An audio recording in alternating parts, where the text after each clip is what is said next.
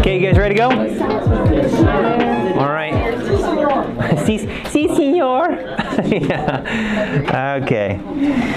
All right, a lot of things going on right now. We're going to be diving into this section. We're only going to get done with point number 1, as you guys can see on your guys' study sheet. We've only got 1 point with a whole bunch of subpoints. I'm going to be breaking this message into 3 parts, just because I think that we need to give it a little bit more time, because this is massive. I was going back in 2017. We actually did an entire series on the body of Christ, and it lasted like, gosh, 3 months or something like that. So I was looking at all my notes and I'm like, man, this is good. Man, wow. Oh, man. Oh. And then I'm trying to trim and say, okay, how can we just pull some things in here and really make it compact in order to fit in this series? So we're going to be doing a little bit, but this is going to be a little bit different. I decided to take this from a little bit of a different angle, and that is to really ask some questions behind it, because we're going to be talking about how that we were built for a body, built as a body. So we're going to be talking about that one tonight. So just as a quick recap, here's our theme verse. See then you walk circumspectly, not as fools, but as wise, redeeming the time, because the days are evil. The more evil the days get, the more we've got to be able to redeem the time. Wherefore, be not unwise, but understanding what the will of the Lord is. It is God's will for you and in your life that you would redeem the time that He's given you, to use it wisely. And so we talked about how you're divinely designed by God, that you are put together the way God wanted you to be put together, on purpose, for a purpose. And there's a lot of people that don't like how they are. And just as a side note, real quick, if you struggle with who you are and some of your insecurities, be careful, because you could actually be very blasphemous in your attitude towards God. Got to think about that. If He wanted you to be different, you'd be different. But He wanted you the way He made you. So you need to learn that He made you that way, strengths and weaknesses, your family placement, everything for a reason. And there are people that you can minister that no one else can. So be thinking about that, because that's what Lucifer did. God created Lucifer to fulfill a certain role and a certain function, made him exactly how He wanted him to be made, and he wasn't content with that. So be careful, because we can very easily act like Lucifer. And that you're made for a mission, and that is evangelism and discipleship. And so we talked about evangelism, and we made fools of ourselves coming up front and witnessing. Hopefully you guys have been putting some of that into practice. And if not, then keep praying for those open doors that God can give you to witness to somebody. And then last week we talked about discipleship. Really understanding, yes, we are supposed to disciple, but what's the whole point of being a disciple? Can anybody give me the big why? Why? What is the whole point of discipleship? It was like the biggin. Yeah. To multiply? Yes, to multiply, but why? To be able to know. Oh, no, I wasn't. That would explain Emily. Oh, okay, all right. I'll give you a pass for this week. You're fine. You don't be able to know the why behind what you believe. Yeah, which is what? To become a true worshiper of God. Yes, to become a true worshiper of God. And not just to become a true worshiper of God, but to help others become true worshipers of God. Because remember, it's about your heart attitude first. Like this may sound bad, but I mean this with all my heart. Who gives a rip how many people you witness to? Who gives a rip how many hours you spend in your Bible each week, or how many verses you memorize? What's the big deal? I'm telling you, what's the whole point? If your heart is not right with God, if you are in a position where you cannot properly worship God and your life is in submission to the Spirit of God, and you know that He is your Lord, He is your Savior, He is your Maker, and you are yielding to Him on a daily basis, all those other things are not going to mean anything. It's not going to mean anything. And eventually your Bible reading is going to come to an end. Your memorizing is going to come to an end. Your witnessing is going to come to an end, because you're just doing it out of works, out of duty, because that's what good Christians do. Now, you need to do it because you love God, that you adore Him, that your identity is found in Him. Some of the biggest problems that I have found among high schoolers is that they have never truly embraced their personal relationship with God. That they never truly have.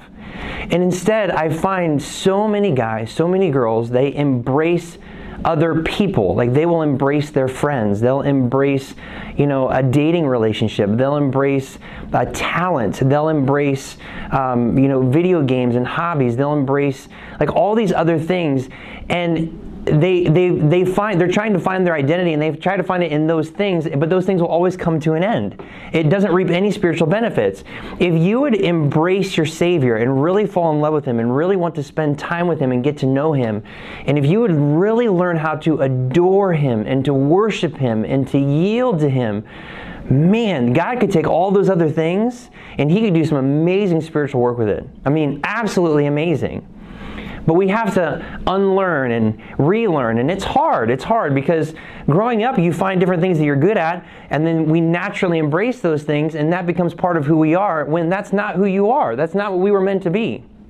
Like growing up, I was good at baseball. I was good at basketball. I found out later that I was good at music. But that's not my identity. That's not who I am. Those are things that I do, and those are skill sets that I have, but that's not who I am. I am someone who has been redeemed by the blood of God, who has been saved by Jesus Christ, and my life is wrapped up in Him, and then I allow those things to be used by Him in any way that He wants. And so it takes just a perspective shift, and that's something that's just not easy to do. It's just not easy to do. So that's what we talked about last week. So we're going to talk about the body of Christ. We're going to talk about it in a little bit of a different fashion, and we're going to major on how that we are built as a body. And so we're going to really spend all of our time with these questions of the body's identity. The body's identity. So I just put some questions down based on this topic that I just naturally asked myself as I was thinking about the topic. I'm sure there might be some other questions that you might have as you are working through some of these things, and feel free to ask them for sure as we work through it. But these are some of the big ones that I've found.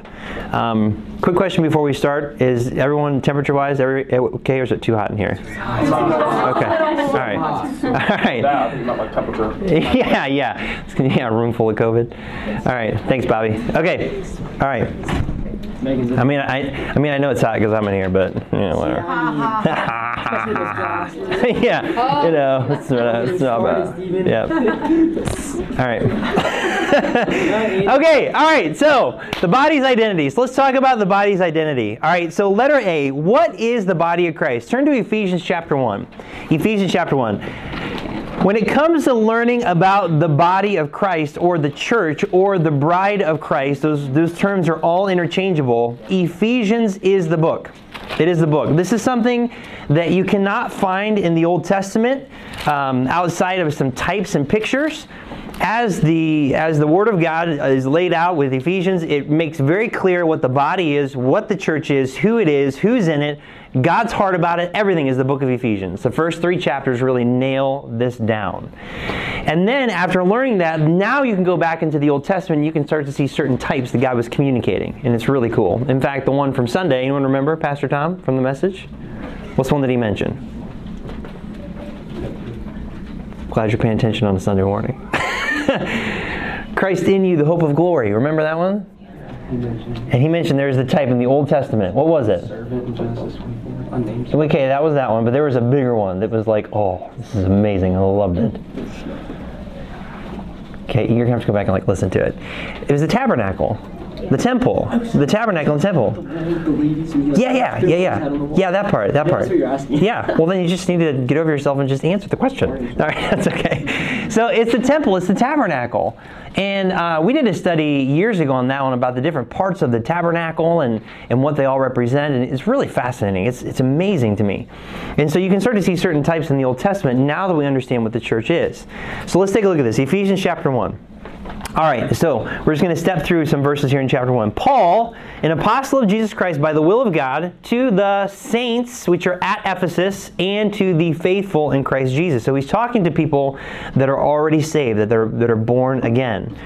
And then he explains, go down in verse 4, according as he hath chosen us in him before the foundation of the world, that we should be holy and without blame before him in love, having predestinated us unto the adoption of children by Jesus Christ to himself, according to the good pleasure of his will, to the praise of his glory, of his grace, wherein he hath made us accepted in the beloved.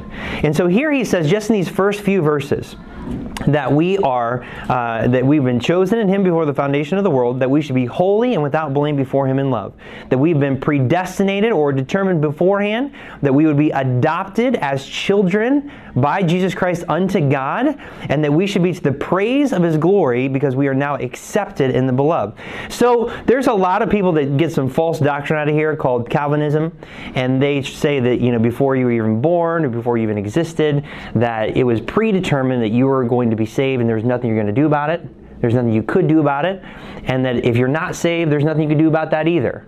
That God just made these decisions ahead of time. That's not what God's saying here. What God is saying here is that he predestined, he determined beforehand that there would be a group of people. And this group of people would be called the church. And this group of people would be, as he says, that they should be holy, verse 4, and without blame before him in love. That they would be, in verse 6, accepted in the beloved. Verse 7, that they would have redemption through his blood, the forgiveness of sins. Wherein in verse 8, he hath abounded toward us in all wisdom and prudence, having made known unto us the mystery of his will according to his good pleasure, which he hath purposed in himself. And then in verse 11, in whom we have obtained an inheritance predestined according to the purpose of him who worketh all things after the counsel of his own will, that we should be to the praise of his glory who first trusted in Christ. So everyone that trusts in Jesus Christ as their Savior, every person that is born again has now been put into this thing that we called the church. So God predetermined beforehand, before the foundation of the world, before he even created anything, before Lucifer was ever around, before Lucifer's kingdom was around, before Lucifer fell, before Adam and Eve, before all that, God determined that at some point in the future, there is going to be a group of people that are going to be born again. They are going to trust in my Son as their Savior, and they are going to be accepted. They're going to be holy. They're going to be without blame before me in love. They are going to be perfect. They're going to be redeemed. They're going to be forgiven. Everything. That's who this group of people is going to be. And so he determined that way beforehand. So that is the body of Christ, according to these verses, as you start to piece all this together. A predestinated group of born-again saints that have been forgiven, redeemed, blessed, accepted, and adopted by God as his children to glorify him and be holy and without blame before him in love. And then later on, God would gather them together in one, in Christ, and have an inheritance throughout all eternity. So that is the body of Christ. Now, if you were to place yourself back into the Old Testament and you were to show up to Enoch, Abraham, Isaac, David, Solomon, and you start to talk about this kind of stuff, they'd be like, what? What are you talking about? They didn't have a clue. They had no concept of the body of Christ. It wasn't until this point with Paul that God revealed it unto Paul that these things were going to be the case. All right, so that is the body. All right, now part 2. Letter B.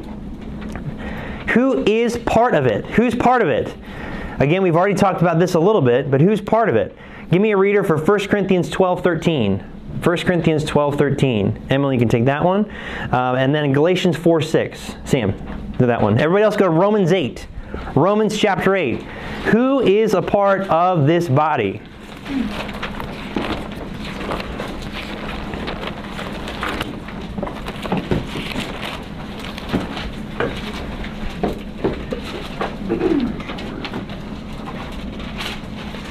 Who is a part of the body? All right, Emily, go ahead and read 1 Corinthians 12:13. For by one Spirit we are all baptized into one body, whether we be Jews or Gentiles, whether we be bond or free, and have all made to drink into one Spirit. Okay, so who puts us in the body? Emily, since you read it. Oh, wait, yeah, never mind. Yeah, you are Emily. Wait, yeah, the verses you just read. It's fine. Yeah, what was the question? This is phenomenal. Okay, it's okay. It's all right. So who puts us in the body? According to that verse, who puts us in the body? The Spirit. Okay, by? What? How does he do it? Baptized? Yeah, baptism. Yeah. Now, is this water baptism? No, but there's a lot of people that believe that. That by water baptism you are placed into the body of Christ. It's not a trick question. It's okay. It's right there in front of you. Generally, it's more simple than more complicated. It's okay. So by the Spirit, he baptizes us, those that are believers, into what's called this body. Okay? So, Romans 8. Take a look at Romans 8. Verses 9 through 16.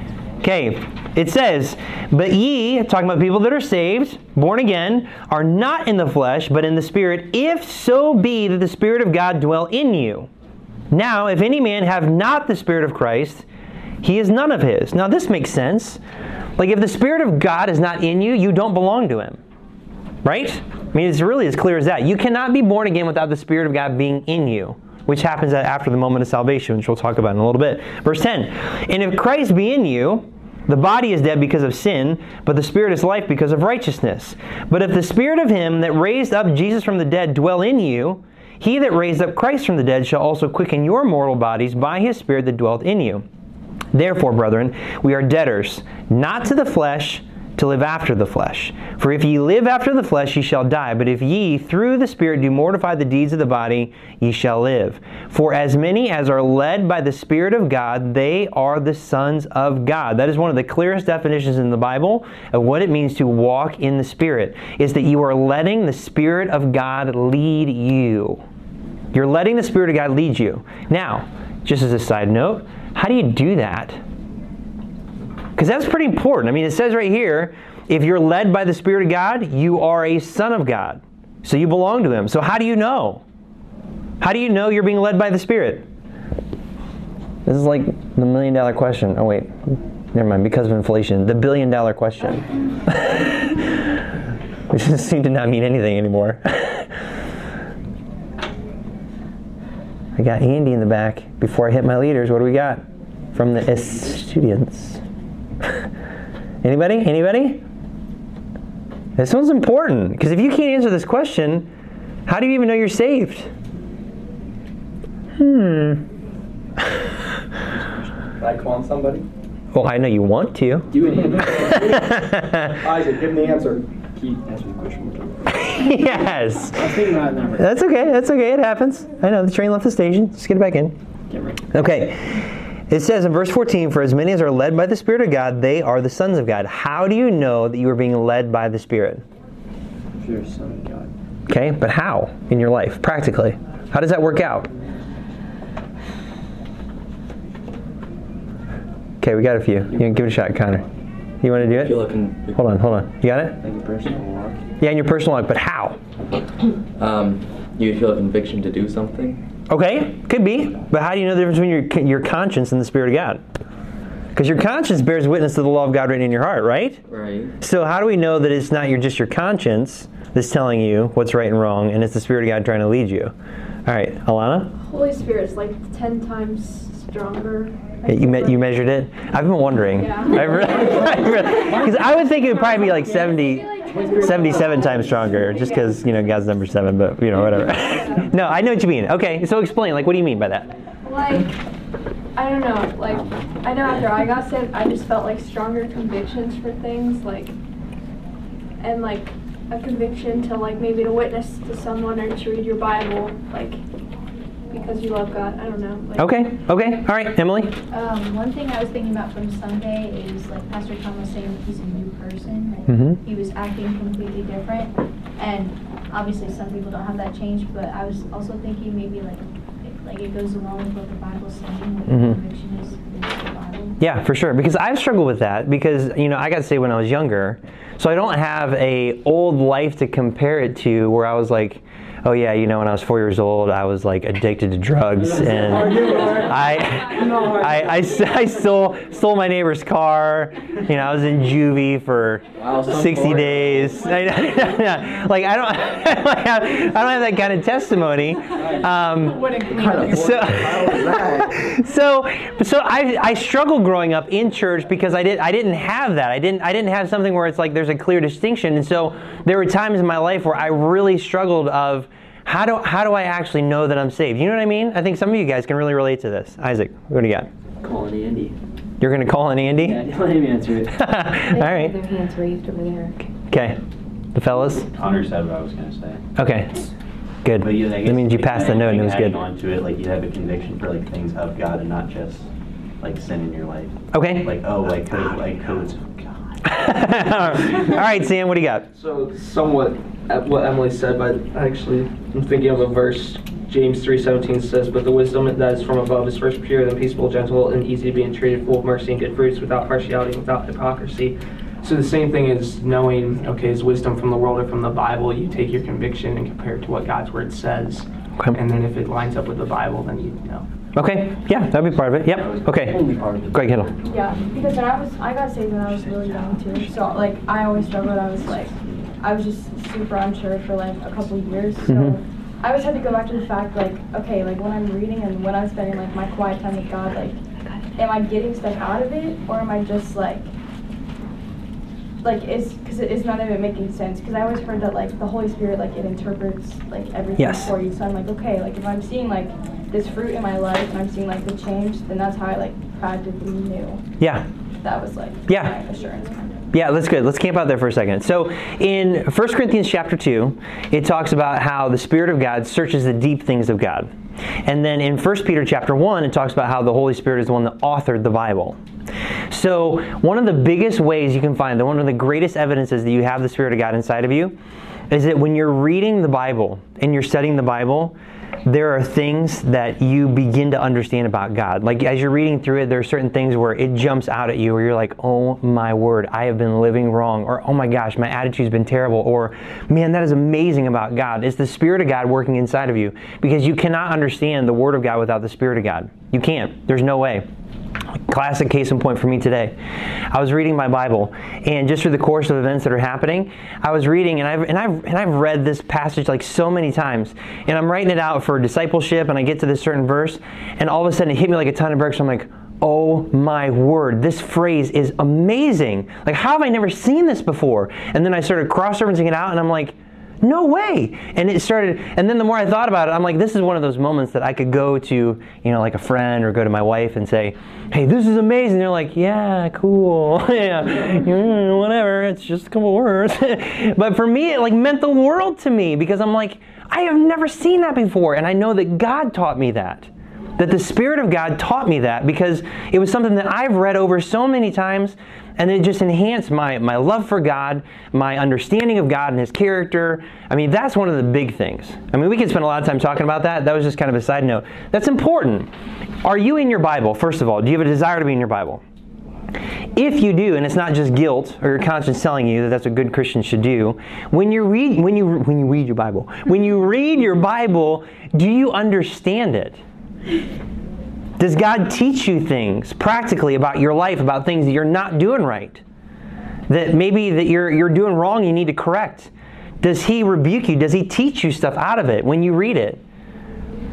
If He doesn't, then you may not have the Spirit of God in you. That's one of the greatest evidences that the Spirit of God is in you, because He's the revealer of truth. He's called the Spirit of truth, and He's the author of the Bible. So think about that. And maybe you need to get into your Bible to figure out if you understand it or not. Because if you don't, then maybe you need to get right with God. Because sometimes we can deceive ourselves and think that we're okay when we're not. And it's just our conscience which won't save us. Our conscience can't save you. It's the Spirit of God that must save you. All right. And then Galatians 4:6. Sam, you had that one. And because ye are sons, God has sent forth the Spirit of His Son into your hearts, crying, Abba, Father. And so this is what I'm talking about, the Abba Father. Abba Father simply means dad or daddy. It's an intimate relationship. When the Spirit of God is inside of you, He is crying out to the Father as daddy. I have this relationship with you, my Father. And so we can come to God, and He teaches us, and He trains us, and He disciplines us. And so that is a witness of the Spirit of God inside of you. So anyone who freely chooses to be born again is then indwelt by the Spirit of God, the Holy Ghost.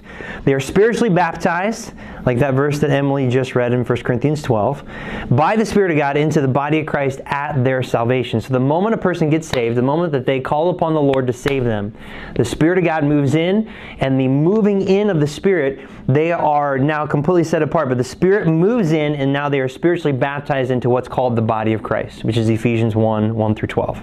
Okay, and I've already answered a little bit of this one, but it will go a little bit deeper. How does someone become a member of it? How does someone become a member of it? Go to Ephesians 1. Ephesians 1 is probably the clearest two verses that I found in the Bible that explains the process of what happens at the moment of salvation and how things transpire. So if you are born again today, then this has happened to you. This has happened to you. Ephesians 1, look at verse 13. And we'll talk about 14 in a minute, but just 13 right now. In whom ye also trusted, talking about Christ, that you've trusted in Christ, after that ye, what is the word there? Heard the word of truth, the gospel of your salvation. So the very first step that must happen to become part of the body of Christ is that you have to hear the gospel. You have to hear the message about God becoming a man and dying in your stead, in your place, suffering the wrath of God on your behalf, so that way you might be freely redeemed. Someone has to hear that message. It's not just enough to say, hey, I know I'm a bad person, or I know that I'm a sinner. They have to hear the gospel. So the first step is that you hear the word of truth. So that after that you heard the word of truth, the gospel of your salvation, in whom also after that ye, what's the word? It's right there on your page. Believe. Believed. Okay. All right. Believed. I was just making sure you don't have like a Spanish Bible or something. Believed. All right. So after that you believed, you were sealed with that Holy Spirit of promise. So you hear the gospel and then you believe it. That's really it. That's all it takes. That's all it takes, is that you hear the gospel and then you believe it. Part of belief ties in with Romans 10:17, for whosoever shall call upon the name of the Lord shall be saved. If you really believe the gospel, you will then act upon it, and you will call out to God for Him to save you. That has to happen in someone's life, out of a heart of sincerity, being genuine between them and God. And once that happens, the Spirit of God moves in, and then they are spiritually baptized into the body of Christ. Romans 6 talks about that. John 1:12 talks about that too. And so those are really, really good verses. All right, so here's the next question. When was the body born? You ever thought about that one? Because it's the body of Christ, right? So when did it start? When was it created? So it was in the mind of God. He predestined it before the foundation of the world. But when did it actually start to happen? When Jesus rose from the grave? Nope, but good try. Anybody know? Okay, round 2. Can I take another guess? Absolutely, go for it. Whenever they've accepted it for the first time? Nope, but a good one. No, it's like you're dancing around it. You're dancing around it. Isaac. What's that? Okay, what happened what caused the veil to tear? Yes, his death. Yeah, so when Jesus died on the cross.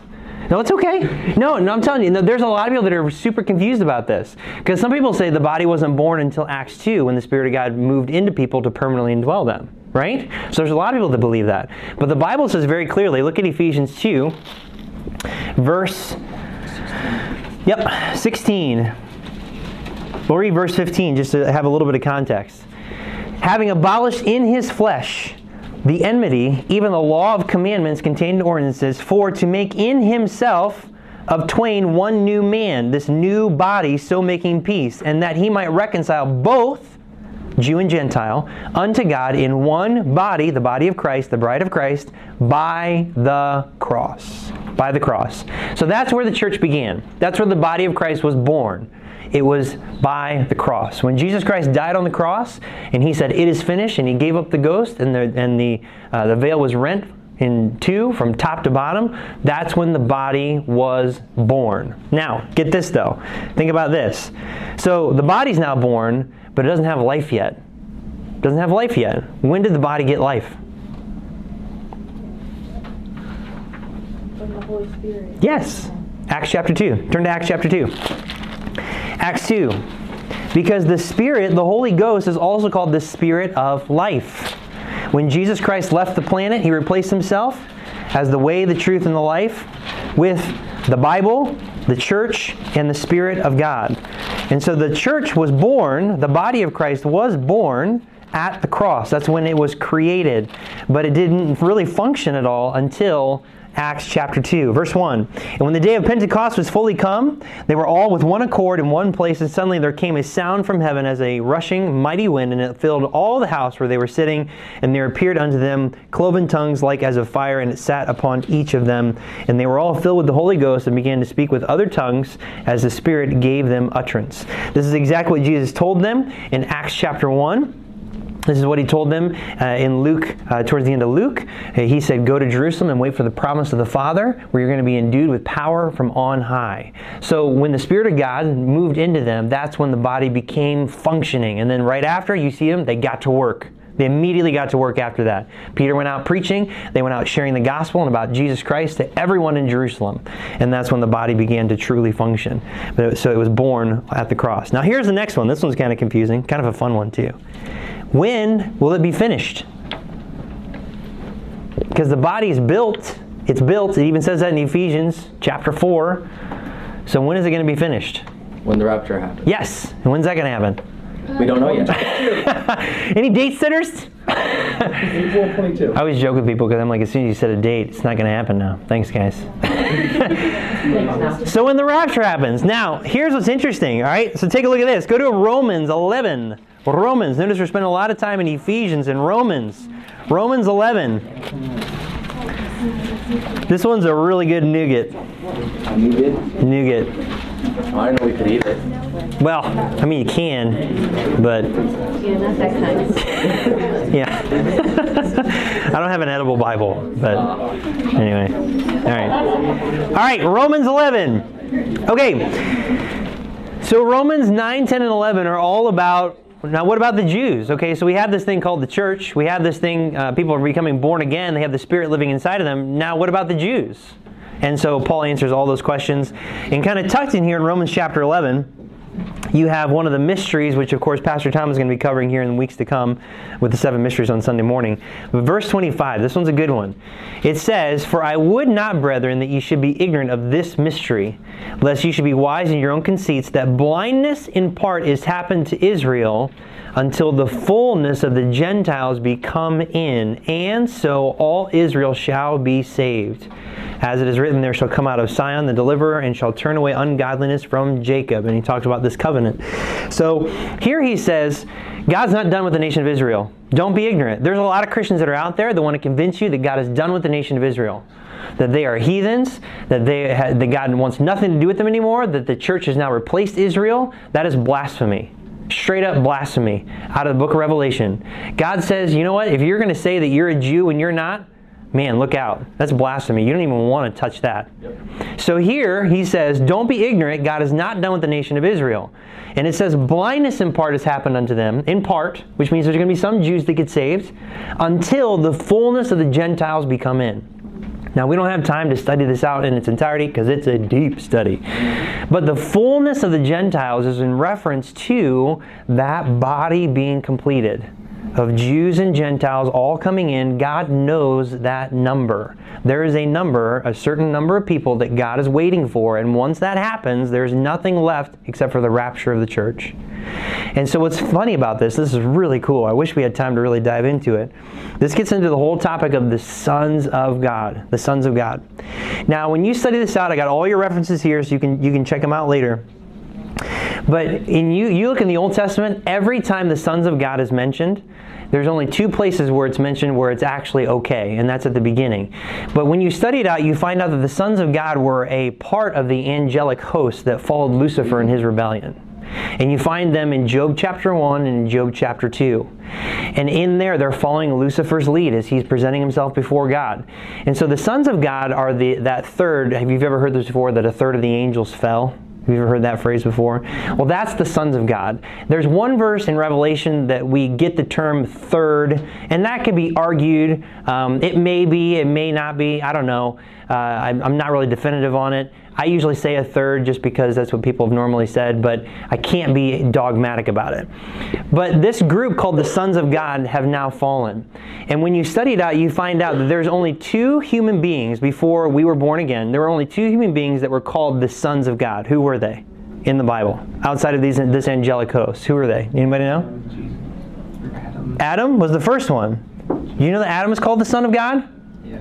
It says that in his genealogy in the book of Luke, chapter 2. In his genealogy, he's called the Son of God. Who's the other one? Jesus. Yes, the Sunday school answer. Jesus. Jesus was called the Son of God. In fact, he's called the last Adam. And that's the verse that I have on your guys' study sheet. Actually, you know what? I didn't put that one on here. Go ahead and write this one down. It's a good one. 1 Corinthians 15:45. 1 Corinthians 15:45 talks about how Jesus is the last Adam. So Jesus is finishing what God wanted to start with Adam. And so he's restoring not only the image of God, but this relationship that Adam had with God to be a son of God. And so we, as the sons of God, the sons and the daughters of God, we are now replacing the fallen sons of God that followed after Lucifer in his rebellion. And so take a look at John 1.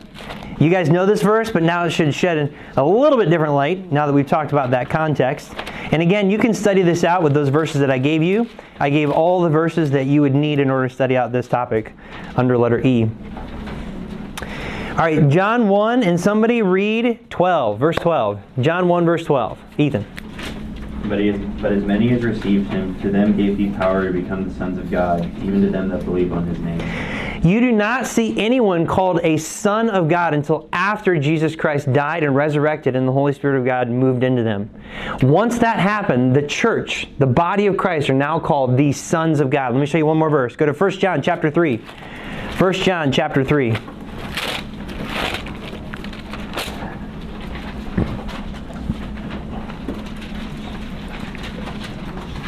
First John 3.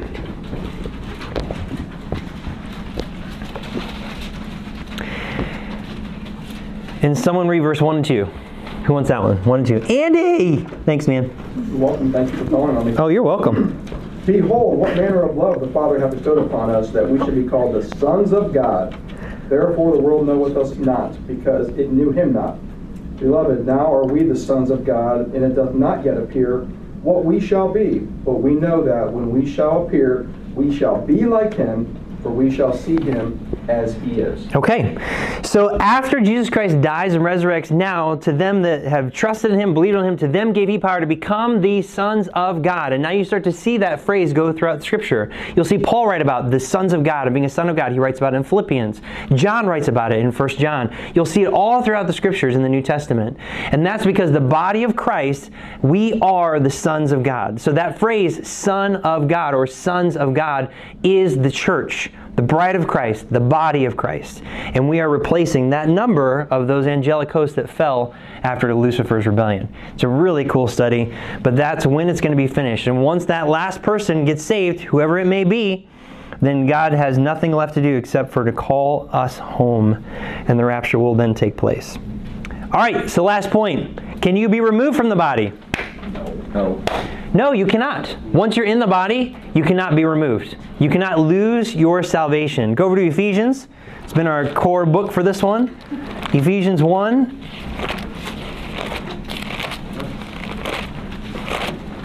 We'll look at a couple of verses in Ephesians, and then I'll answer any other questions you guys might have coming out of this.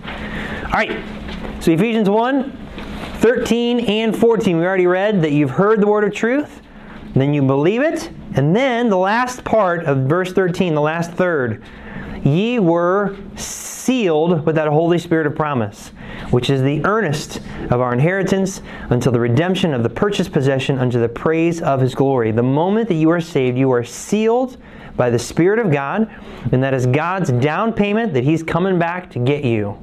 And there's nothing you can do to get rid of it. You cannot lose your salvation. Take a look at chapter 4 of Ephesians, and someone read verse 30. Verse 30, as they would say in Ireland. Brandon. And grieve not the Holy Spirit of God, whereby ye are sealed unto the day of redemption. Okay, so how long are you sealed? Forever. Unto the day of redemption. Yes. Until the day that God decides to come back and crack open that bag of chips called you. Sorry, that was really... That's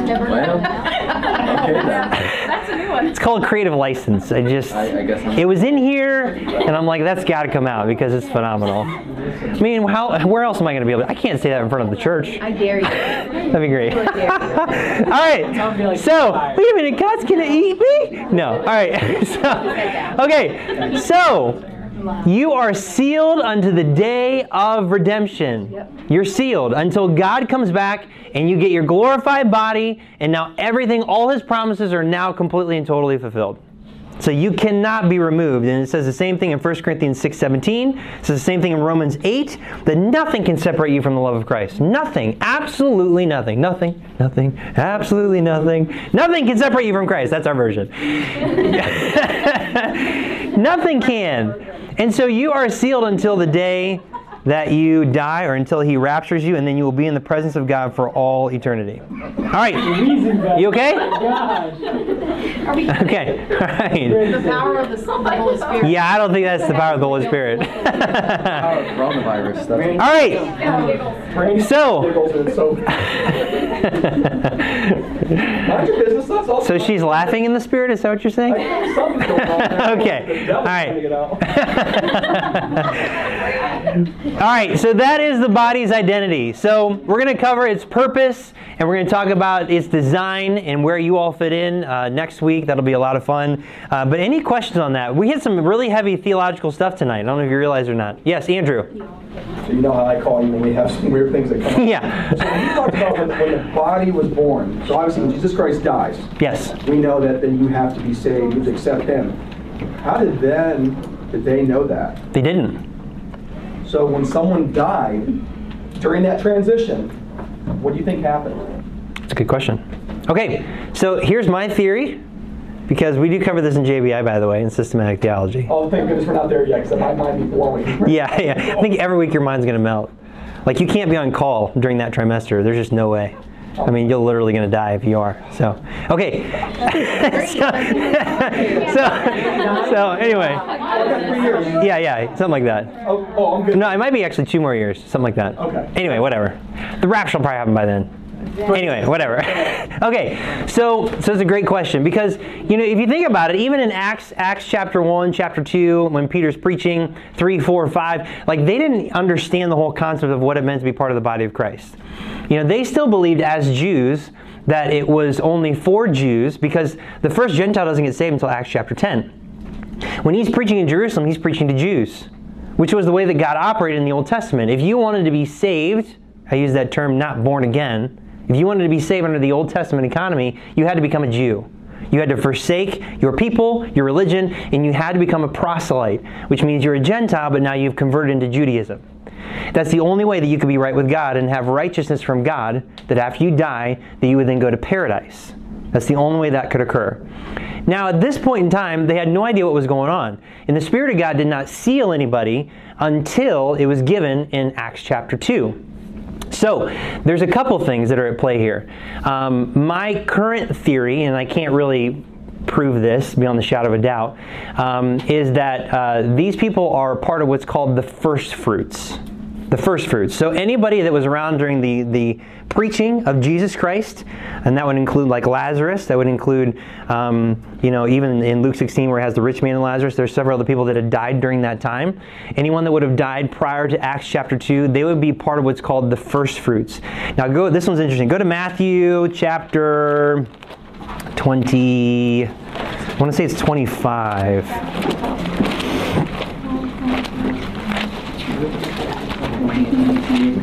Matthew chapter 25.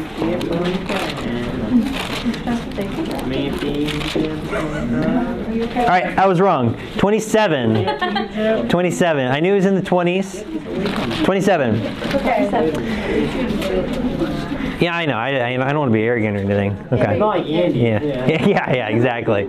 Okay, so this gets into the topic of what's called the rapture of the church, and this is another mystery that Tom's going to cover. I don't know if he's going to cover it in this amount of detail or not, but I'm just going to give you it at a very high level.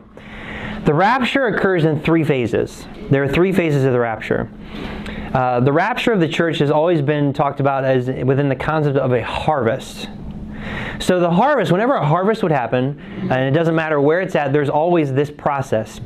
you have first fruits, which are the first part of the harvest that can be harvested. And then you let the rest of the crops grow until they're mature. This is the majority of the harvest. And then at that point in time, everything is then collected and harvested at that point in time. And then there are the gleanings. The gleanings are the ones that sprout up a little bit later, and those are the ones that they would collect afterward. In the Old Testament, they were told to not collect the gleanings because the gleanings were for people that were poor and could not afford to buy their own food. And so they could freely go out into the fields and harvest their own, but it was a part of the gleanings. The one story that tells this the best is Ruth. So in the book of Ruth, she went out and she took part of the gleanings, and then Boaz found her and said, no, I don't want you to do the gleanings, go and be part of the harvest. And then she was able to get her barley and all that stuff. Yeah. Talking about like those left behind? Getting to it. Hang on. Okay. Just trying to follow. No, that's right. So there's three parts of the harvest. You have your first fruits, you got your harvest, and then you have your gleanings. So with the first fruits, this would be the first fruits because there's another passage in 1 Corinthians 15 where it talks about Christ, the first fruits, and then they that are his at his second coming. So that's the process there. So here it says in Matthew 27, verse 50, Jesus, when he had cried again with a loud voice, yielded up the ghost. That is when he died. Verse 51, and behold, the veil of the temple was rent in twain from the top to the bottom, and the earth did quake and the rocks rent. Pause there for a second. Just as kind of a fun side note, this veil, super massive, super thick, super awesome. Okay? There's no way this veil, with how thick it is, the material that it's made from, there's no way that it can tear from the top to the bottom. No one would even be able to take it from the bottom and tear it up. There's no way they could have done it. It was so thick in the material that it was made from. So you know this was God. God made it tear from the top to the bottom. So when God did that, it exposed the Holy of Holies and the mercy seat and everything, the very presence of God. And I'm telling you, there were Jews in the temple at that time that were actually sacrificing and doing the whole Passover stuff at that point in time. I'm willing to bet $1 million. I don't have it.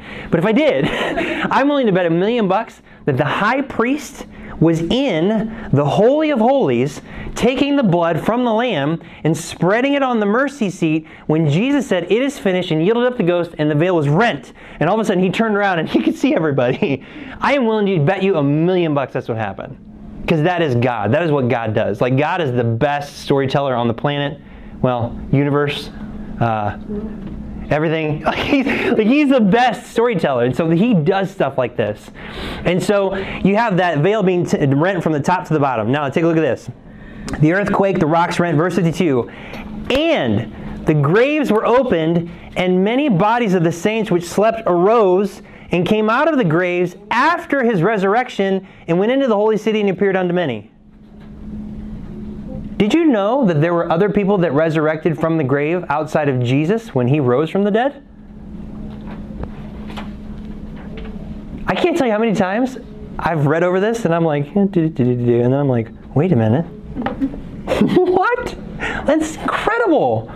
That means that Jesus rose from the dead, and he was the first one to rise from the dead, and then other people rose from the dead, and they went into the city and they started having conversations with people. Like, that's amazing. I love that. That's incredible. This would be the first fruits. The first fruits. Now, these people, I'm not sure if they're born again or not. I don't know. This is one of those things where I would tend to think that they're not. That they are not in a glorified body, that they are not part of the sons of God, because that didn't happen until Acts chapter 2. But theoretically speaking, if Jesus was the first one to rise from the dead, could they have been kind of like him? Yes, but we don't really know, because he didn't allow the Spirit of God to come down and permanently indwell people until after he ascended up to the Father, because he had to send the Spirit to then permanently indwell people, and that can only happen after he was in the third heaven. Yeah. Do you know, like, who exactly was raised up from the dead? No. They have no idea. They didn't say a word. The closest type we have is Lazarus. So Lazarus would be a type of guy where he was around during Jesus' ministry, and he died, and God brought him back. And so he was in what's called a resurrected body, which is different from a glorified body. So when you really study out the details of it, the resurrected body, it still has flesh and bones, still has blood. The glorified body has flesh and bones, but it doesn't have blood. It's a celestial body that can exist outside of the earth's atmosphere and can exist in the second heaven and the third heaven. Yeah. And did they, like, ascend with Jesus when he went up to heaven, or did they just I don't know. stay on earth until I have no idea. It doesn't say. It doesn't say. I've kind of thought, well, it could be either one. I mean, they could have been taken up when Jesus went up, or it could have been like Lazarus, where they were resurrected and then they're just going to have to die again. But at that point in time, then they would be with God. I have no idea. It doesn't say, so I have no idea. So that would be the first fruits. Yeah. So the people that like had to turn to like be Jews to be into the kingdom of heaven before Yes. like the crucifixion and everything. Yep. After that, would they have to like, if they were already Jews and they say we're like going to heaven? Yep. After like the death, would they just have to like get saved over? So people that are still alive. Yeah. Like, Okay. If they already like turned, and then would they have to like get saved? Yes. So it would be similar to, okay, so the best example is the disciples. So the disciples were Jews that trusted in the Messiah, but they were not born again until Acts 2, when the Spirit of God came into them. They already believed. So because they already believed, they were just waiting for the promise to come from the Father.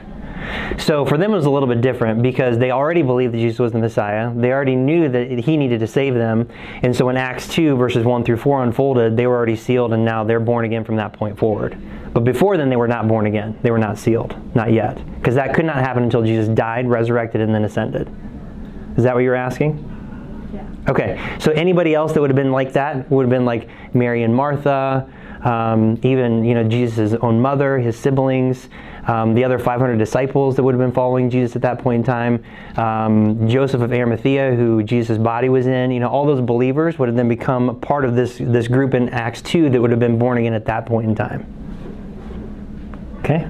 Okay, good. Andy. I know this was deep. I'm sorry for asking a long one, but so when the thief died next to Yes. Christ on the cross, obviously he said, "You will be with me in paradise." Right, which is not heaven. Okay. Yes. We're going back still like those like in Abraham's bosom. Yes.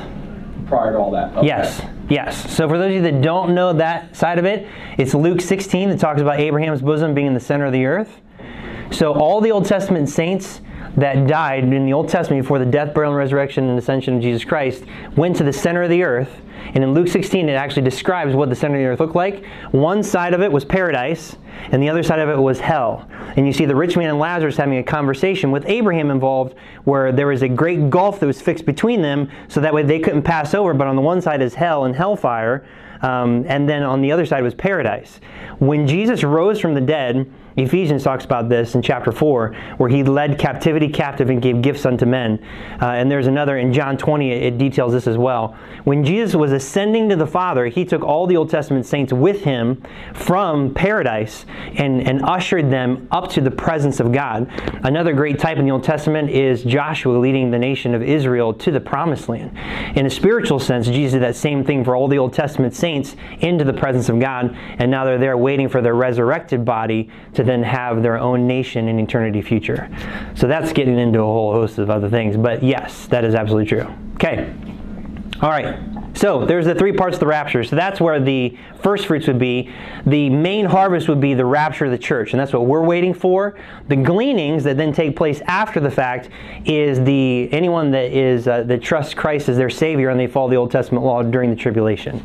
And there's actually a rapture that takes place at that time as well, right before the second coming. So we can get into some of that stuff later because that's really fascinating. I love that topic. Go ahead. So the rapture happens of like the gleanings before The second coming, yes. the second coming? Yep. So there's like another? Yep. Okay. There sure is. Hit it again. Yep. Yeah, because in Revelation it talks about there is a rapture that takes place during the tribulation right before the second coming. Now we're already raptured out and we're done.